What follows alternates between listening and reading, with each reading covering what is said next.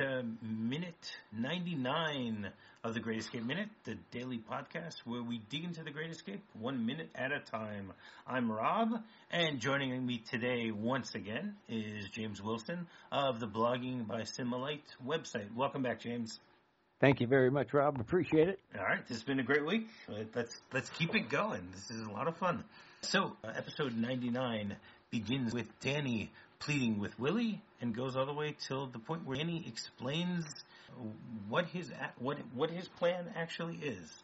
So this scene basically continues from the scene that we started yesterday, where Danny tries to get out in the middle of the night.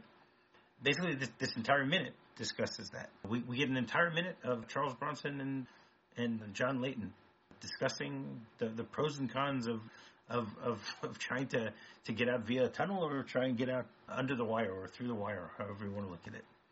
And we get Charles Bronson's version of his origin story when I was a boy. That's right. I mean, this is a very dialogue-driven minute because it's just the conversation between the two of them. But they're not as quiet as they probably should be. No. No. That's always a slight problem. Danny, we're still in a prisoner of war camp.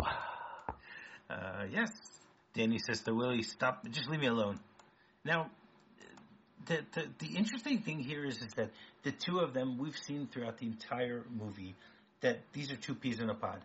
They're the best of friends. They work together on everything.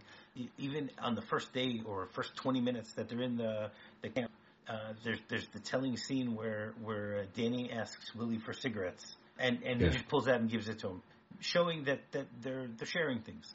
This isn't, you'd think that anyone who's in a prison camp is going to care of themselves first.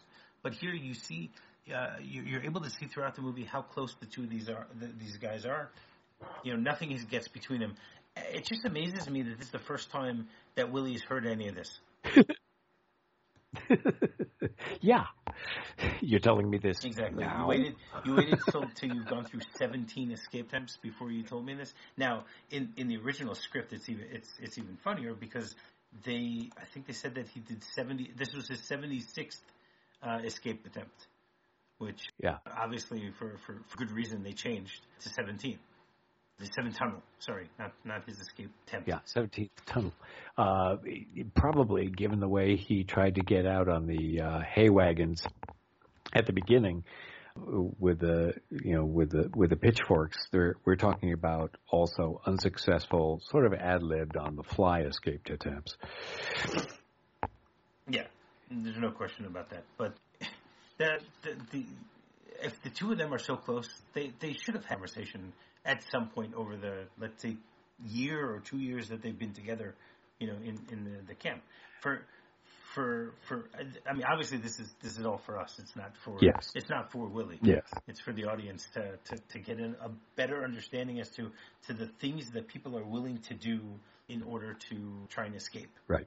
In order to you know, the fact that he's claustrophobic and that he's always been claustrophobic.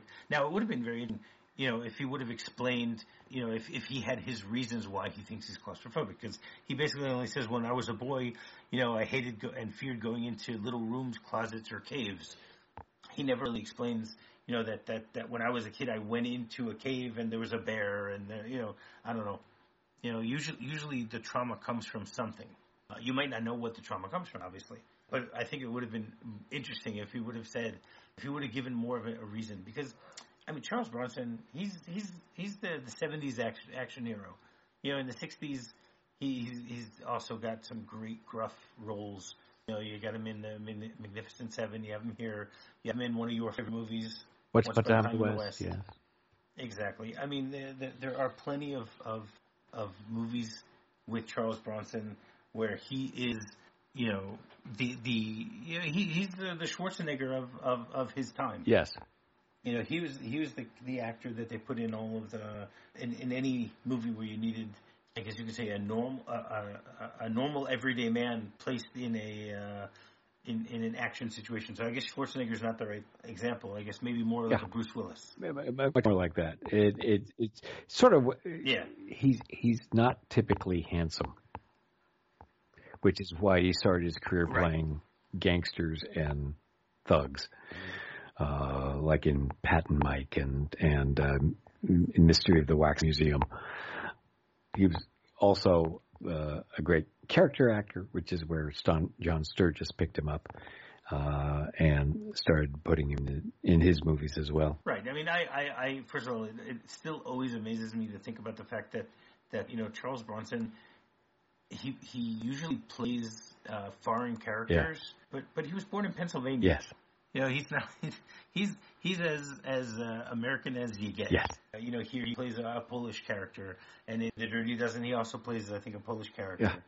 Yeah. In The Magnificent Seven, and Once Upon a Time in the West, he seems like he's a Mexican. Yeah. Right. He's not your typical American.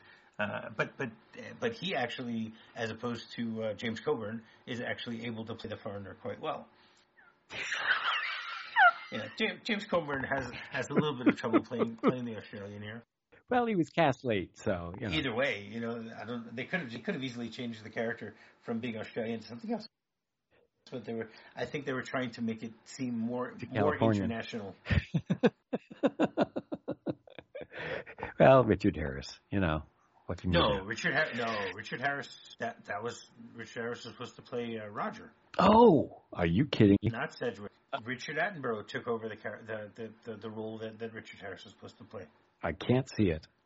I cannot see it. But I think I probably could see it, but again, no one. I think Attenborough plays this part perfectly. I mean, we can talk a little bit more about Attenborough tomorrow when we actually get to see him. We get to see him, yeah.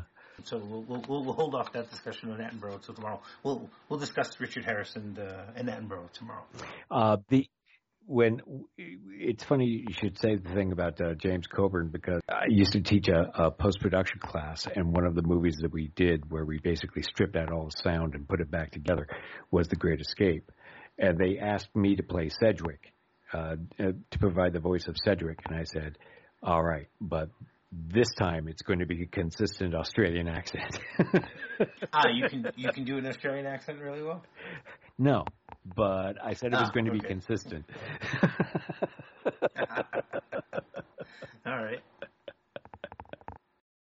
Danny and Willie are both arguing physically and verbally throughout this whole scene. I mean, they're punching each other, and I think there's one point where one of them kicks the other one also. It's like they look like two rowdy teenagers, having a a yeah. He punches Danny in the nose. Yeah. And almost hits the barracks. which would have made a lot of noise also. It certainly would have made a lot of noise because they were using the standard face slap hit that they used in sound effects libraries. Yeah. Hey, come on, he really punches him in the face. Wow. And then he pulls him back, and he holds the wire cutters, and he looks like he's about to really just clobber him with the wire cutters, which it takes a lot of restraint to not do that. But you think, okay, what are they? They're at this point where they're hitting each other. What are they going to do if they actually knock the other guy out? That's true. Drag him back, because that's going to make a lot of noise as well. Or even draw blood, or Well, I'm sure there was a lot of blood there already, but for crying out loud, it's like you're making noise. I mean, those guard towers are manned,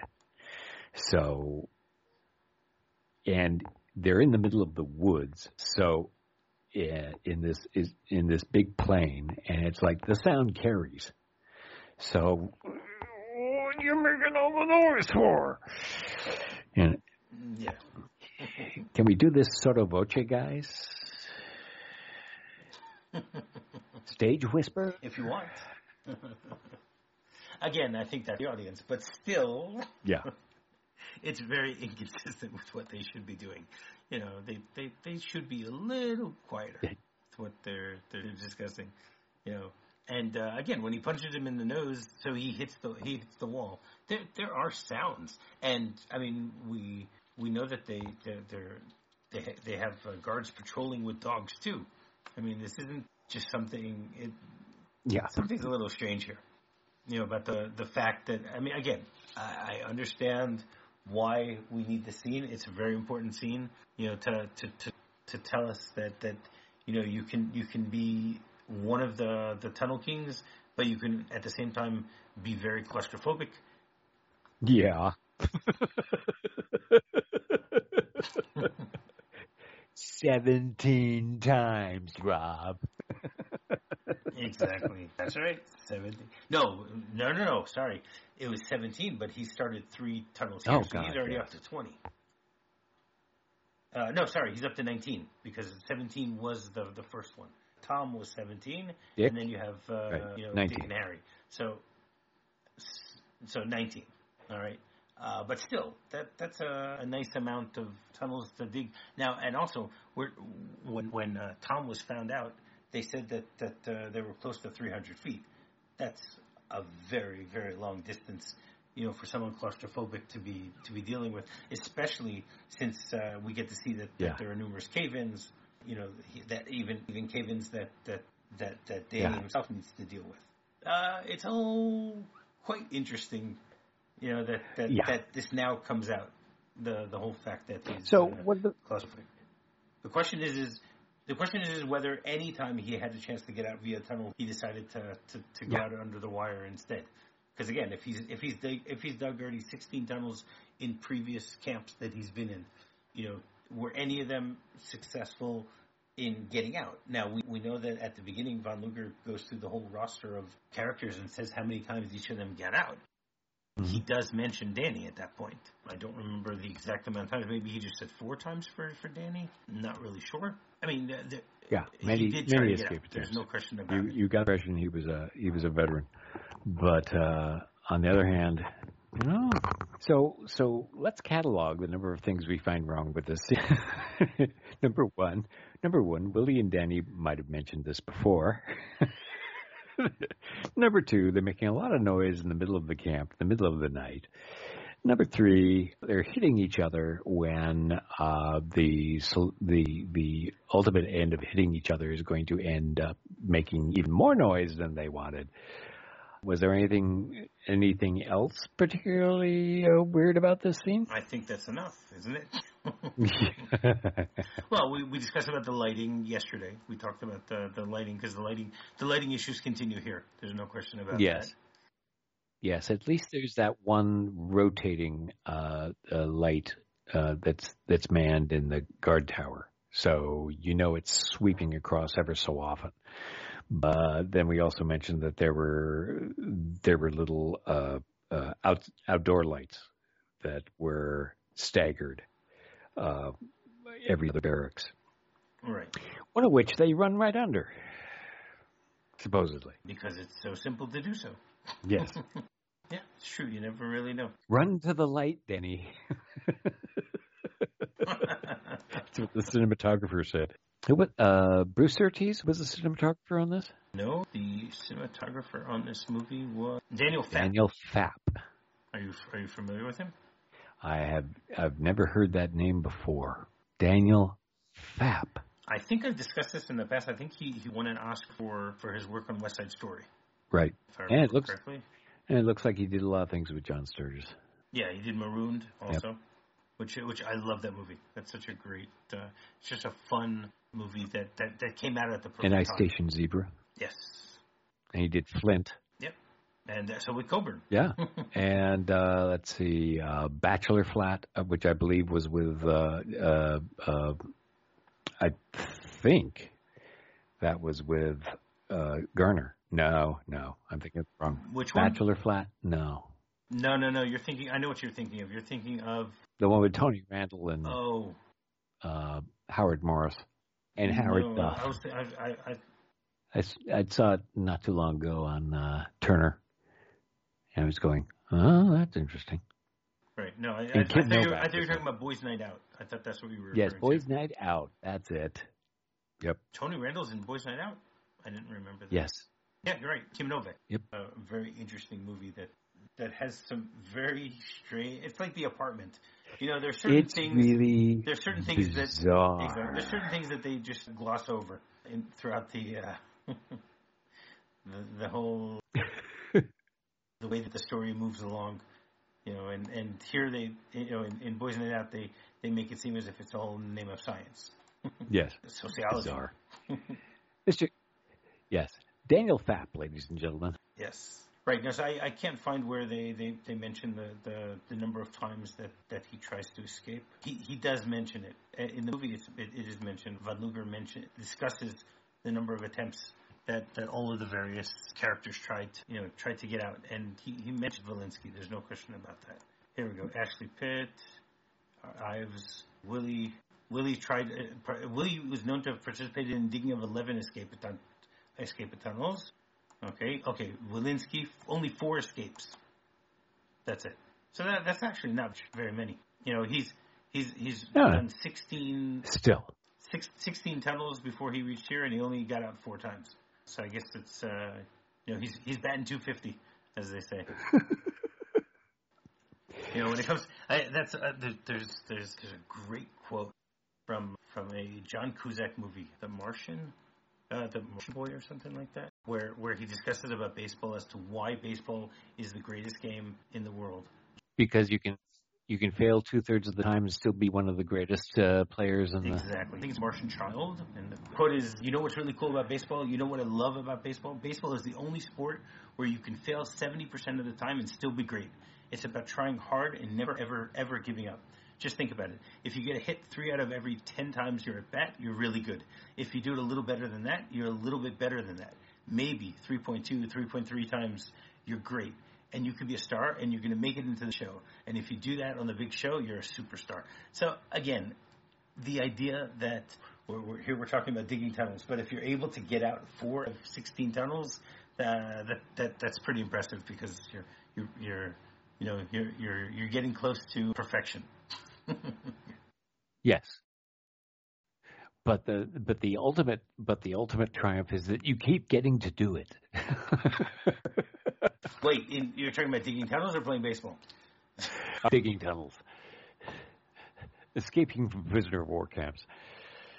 All right. Well, you have anything else to say about this minute? I think we're good. I think we've slaughtered this scene. I think they did it on their own, and we're just pointing it out. I think that's more like what more likely the case here. So, Jim, you want to once again tell everyone how they can get in touch with you? Sure, you can always reach. You can't reach me. You can read me at Blogging by Cinema Light, which is my movie blog, and I occasionally do things for the large association of blogs too. And we'll see you there. All right, great. And you can get in touch with us by going to our website, thegreatescapeminute.com. You can send us an email, thegreatminute@gmail.com. You can visit our Facebook group, The Kula, and you can write to us on Twitter at Great Escape NXM. So, Jim, you want to come back tomorrow, finish off the week with us? Let's do it. All right, excellent. So, until tomorrow, enjoy your Thursday, everyone, and tally-ho. Tally-ho.